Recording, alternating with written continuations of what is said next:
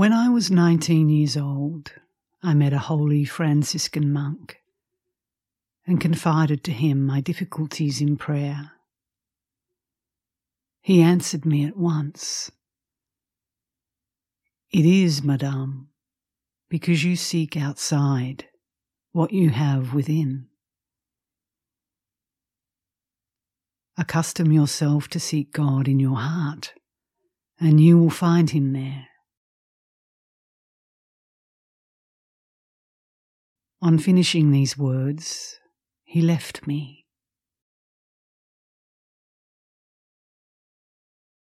The next morning he was very greatly astonished when I went to see him, and when I told him the effect his words had produced in my soul. For it is true, they were for me like an arrow that pierced my heart through and through.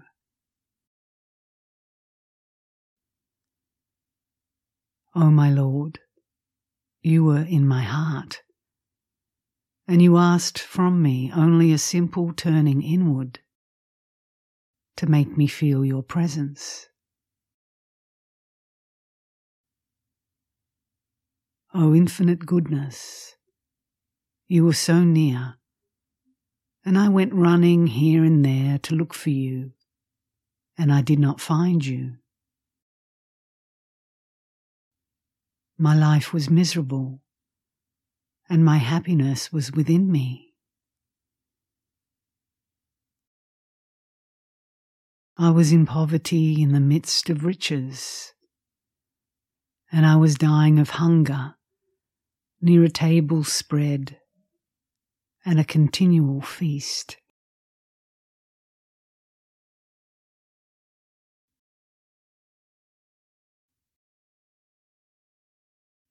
O beauty so ancient and new, why have I known you so late?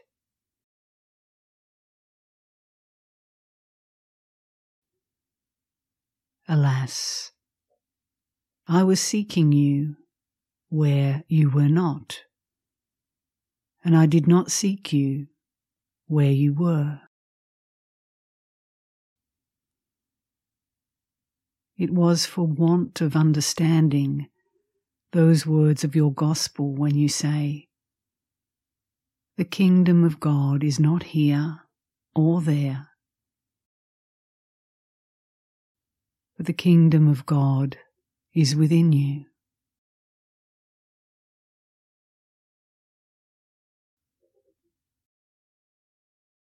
I told this worthy Franciscan father that I did not know what he had done to me, that my heart was quite changed,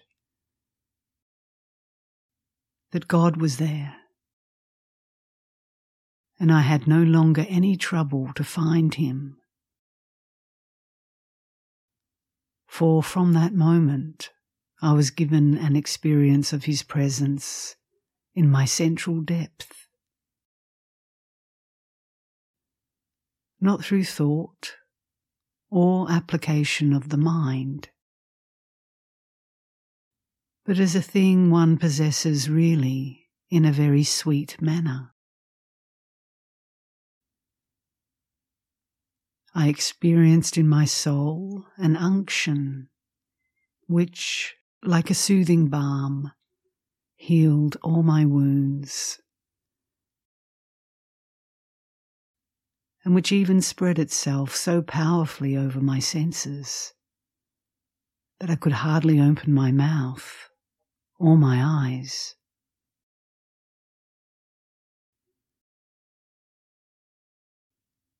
I did not sleep at all the whole of that night, because your love, O my God, was not only for me like a delightful oil, but also like a devouring fire, which kindled in my soul such a flame that it seemed bound to devour everything in an instant.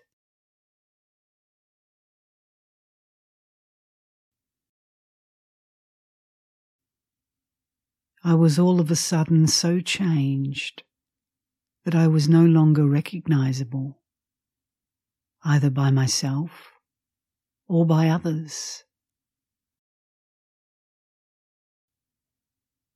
I no longer found either those faults or those dislikes.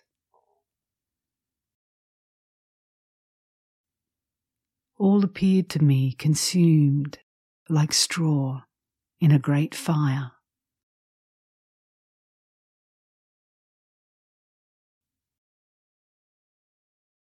Nothing was now more easy for me than to pray. Hours were to me no more than moments, and I was unable not to do it. Love left me not a moment of respite. My prayer was, from the moment of which I have spoken, void of all forms, species, and images.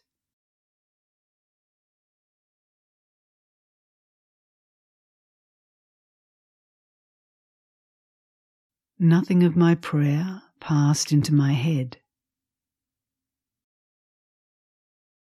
but it was a prayer of enjoyment and possession in the will,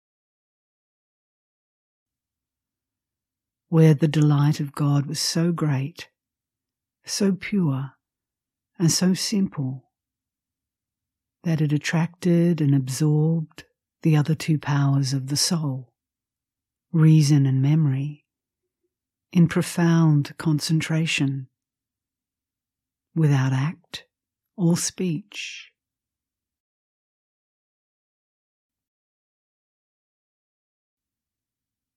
I had, however, sometimes freedom to say some words of love to my beloved. But then everything was taken from me. It was a prayer of faith, which excluded all distinction, for I had not any view of Jesus Christ or the divine attributes. Everything was absorbed in a delicious faith, where all distinctions were lost, to give love room for loving with more expansion, without motives or reasons for loving.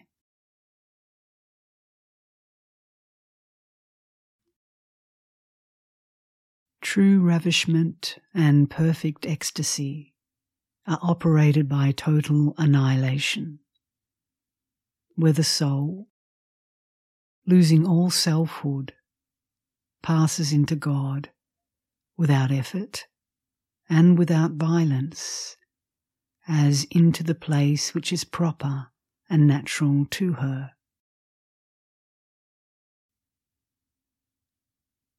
For God is the centre of the soul, and when once the soul is disengaged from the selfhood which arrested her in herself or in other creatures, she infallibly passes into God, where she dwells hidden with Jesus Christ.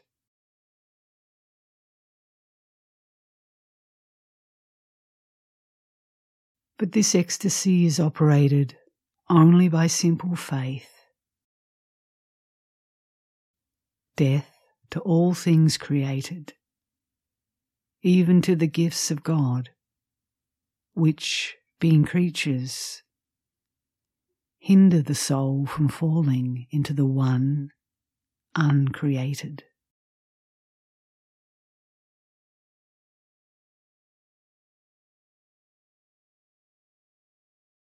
It is of great importance to make her pass beyond all his gifts, however sublime they may appear. Because as long as a soul dwells in them, she does not veritably renounce herself, and so never passes into God himself. Although she may be in those gifts in a very sublime manner.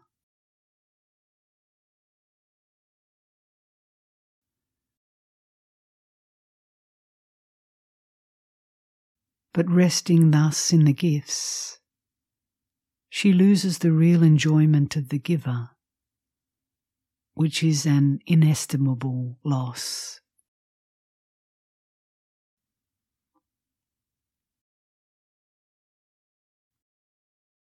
Through an inconceivable goodness, O my God, you introduced me into a state very pure, very firm, and very solid. You took possession of my will, and you there established your throne.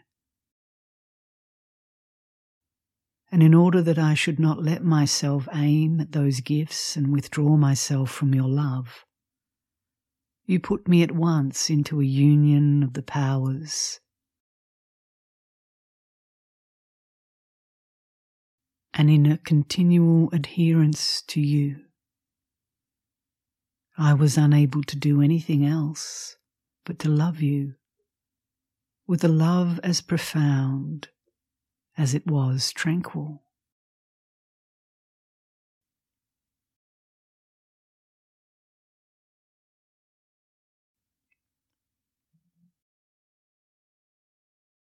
This love was so continual and always occupied me, and so powerful I could not think of anything else.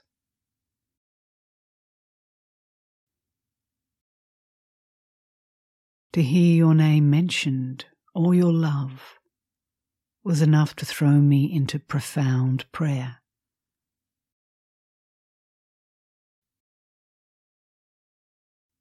I gave up all society. I renounced forever games and amusement, the dance, and all useless promenades.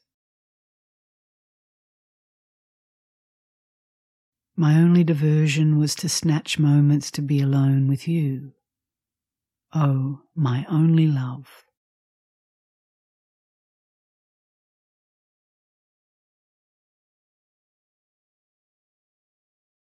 After a time, my soul was placed in an immense freedom. I recognized the difference between the graces which had preceded that state and those which have succeeded it. Previously, everything was collected and concentrated within, and I possessed God in my center and in the inmost of my soul. But afterwards, I was possessed of him in a manner so vast, so pure, and so immense that nothing can equal it.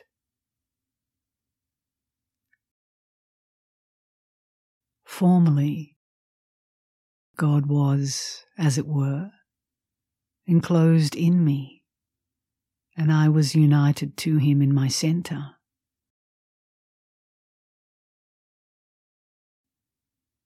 But afterwards, I was submerged in the sea itself.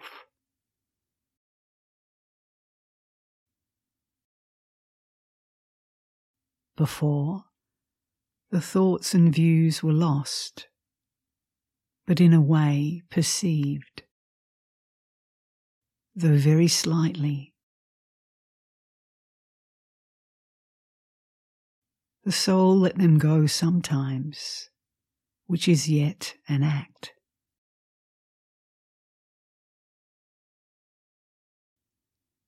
But afterwards they had, as it were, entirely disappeared in a manner so bare, so pure, so lost, that the soul had no action of her own, however simple and delicate.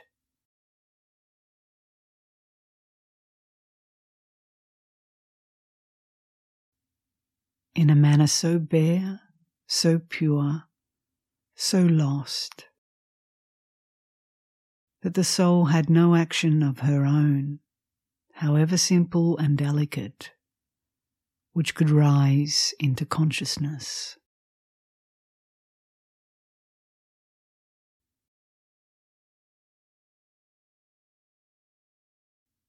The powers and the senses are purified in a wonderful manner. The mind is of a surprising limpidity.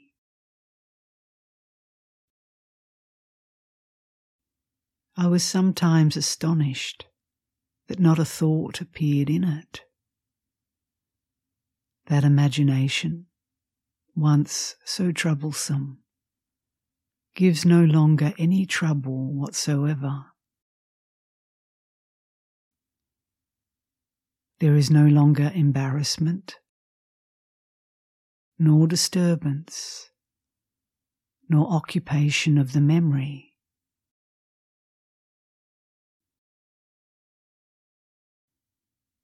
Everything is naked and limpid, and God makes the soul know and think whatever He pleases, without irrelevant species any longer inconveniencing the mind.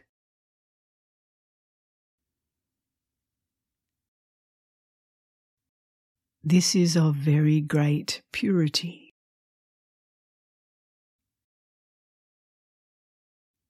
It is the same in the case of the will, which, being totally dead to all its spiritual appetites, has no longer any taste, leaning, or tendency.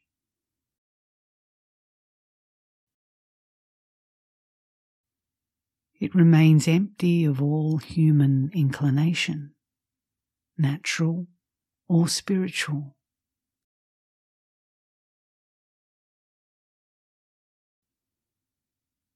It is this which enables God to bend it where He pleases and how He pleases.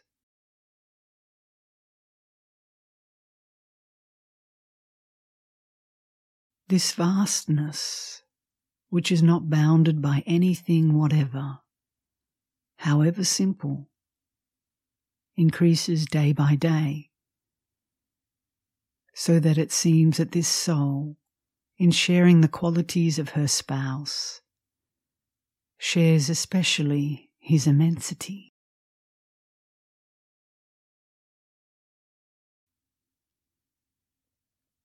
Formerly one was, as it were, drawn and shut up within.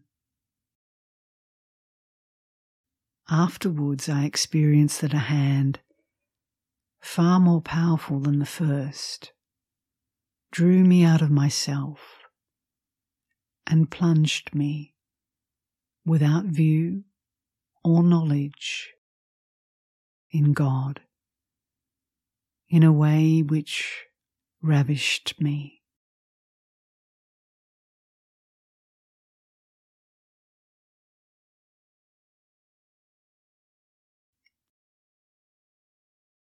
My soul was an entire self-surrender and very great contentment in the midst of violent tempests. She could do nothing but continue in her former indifference, desiring nothing, even of God, whether grace or disgrace, sweetness or cross. A soul in this state has no sweetness nor spiritual relish. She remains such as she is in her nothingness to herself, and in the all as to God, without reference to or reflection on herself.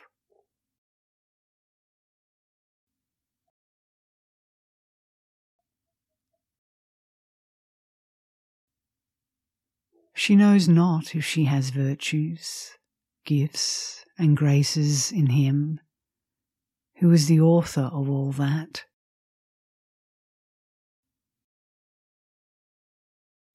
She does not think of it, and can will nothing. And everything that concerns her is, as it were, foreign.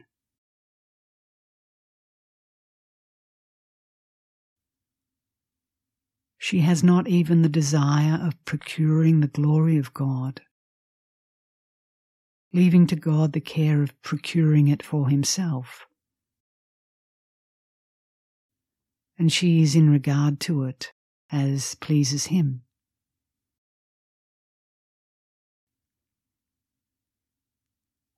In this state, God sometimes sets her to pray for some soul.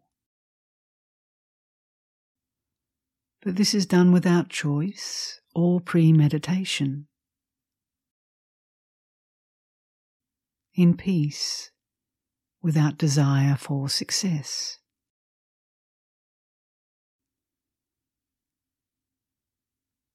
What does this soul do then, one will ask? She lets herself be led by providences and by creatures without resistance.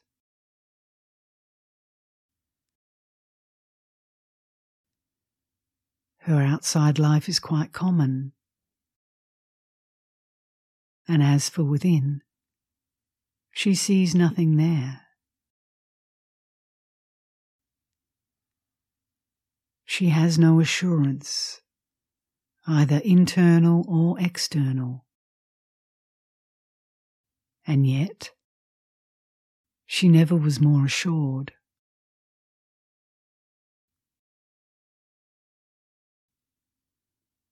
The more hopeless everything, the more is her central depth tranquil, in spite of the ravage of the senses and of creatures.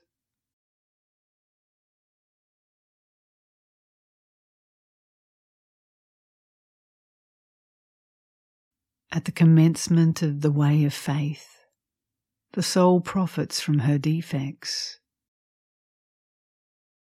being by them humiliated through reflection, simple, peaceful, tranquil,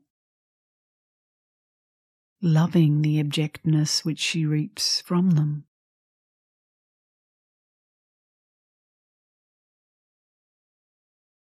At last, there is no longer a question of this. At last, the soul remains motionless and unshaken,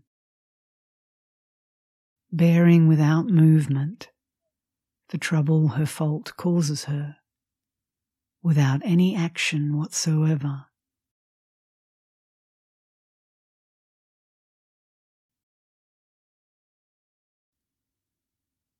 It is what God requires from the soul from the time she is completely passive.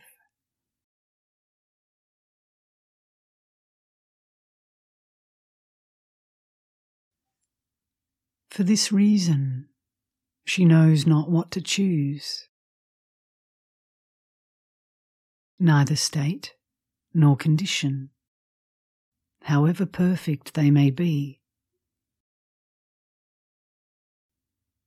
She is content with everything she has. She keeps herself at peace, wherever she is placed, high or low, in one country or in another.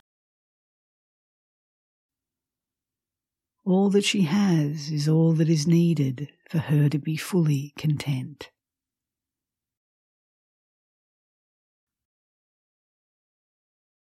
But what is it which makes this soul so perfectly content?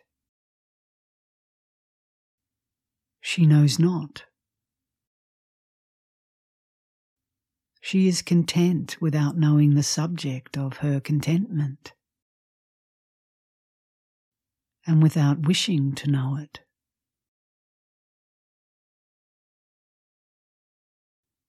But content in a way that is vast, immense, and independent of external events.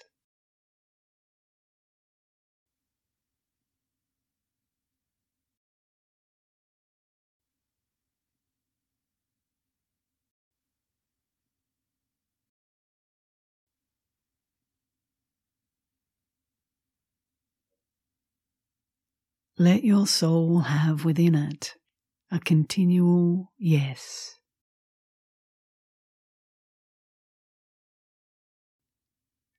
When the heart is in union with God, there is no nay. It is yes. Be it so, which reverberates through the soul.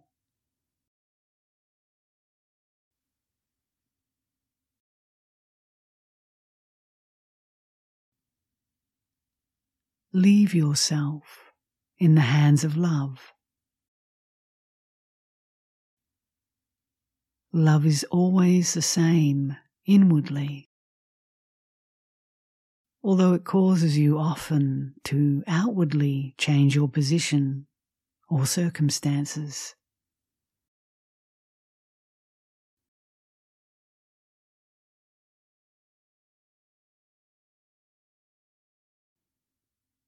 One who prefers one state to another, who loves abundance more than scarcity, when God orders otherwise, loves the gifts of God more than God himself.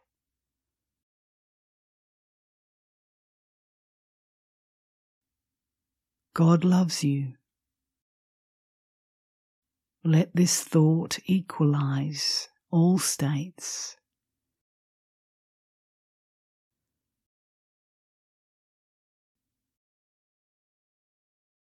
Let him do with us as with the waves of the sea.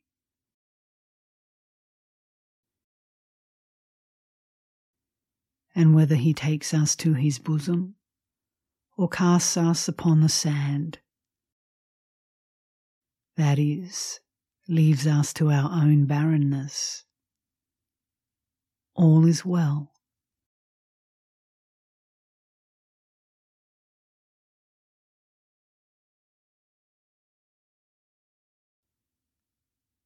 For myself, I am pleased with all the Lord orders for me.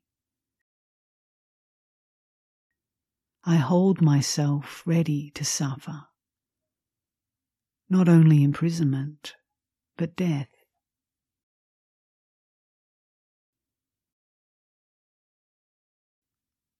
All is good in him, to whom I am united forever.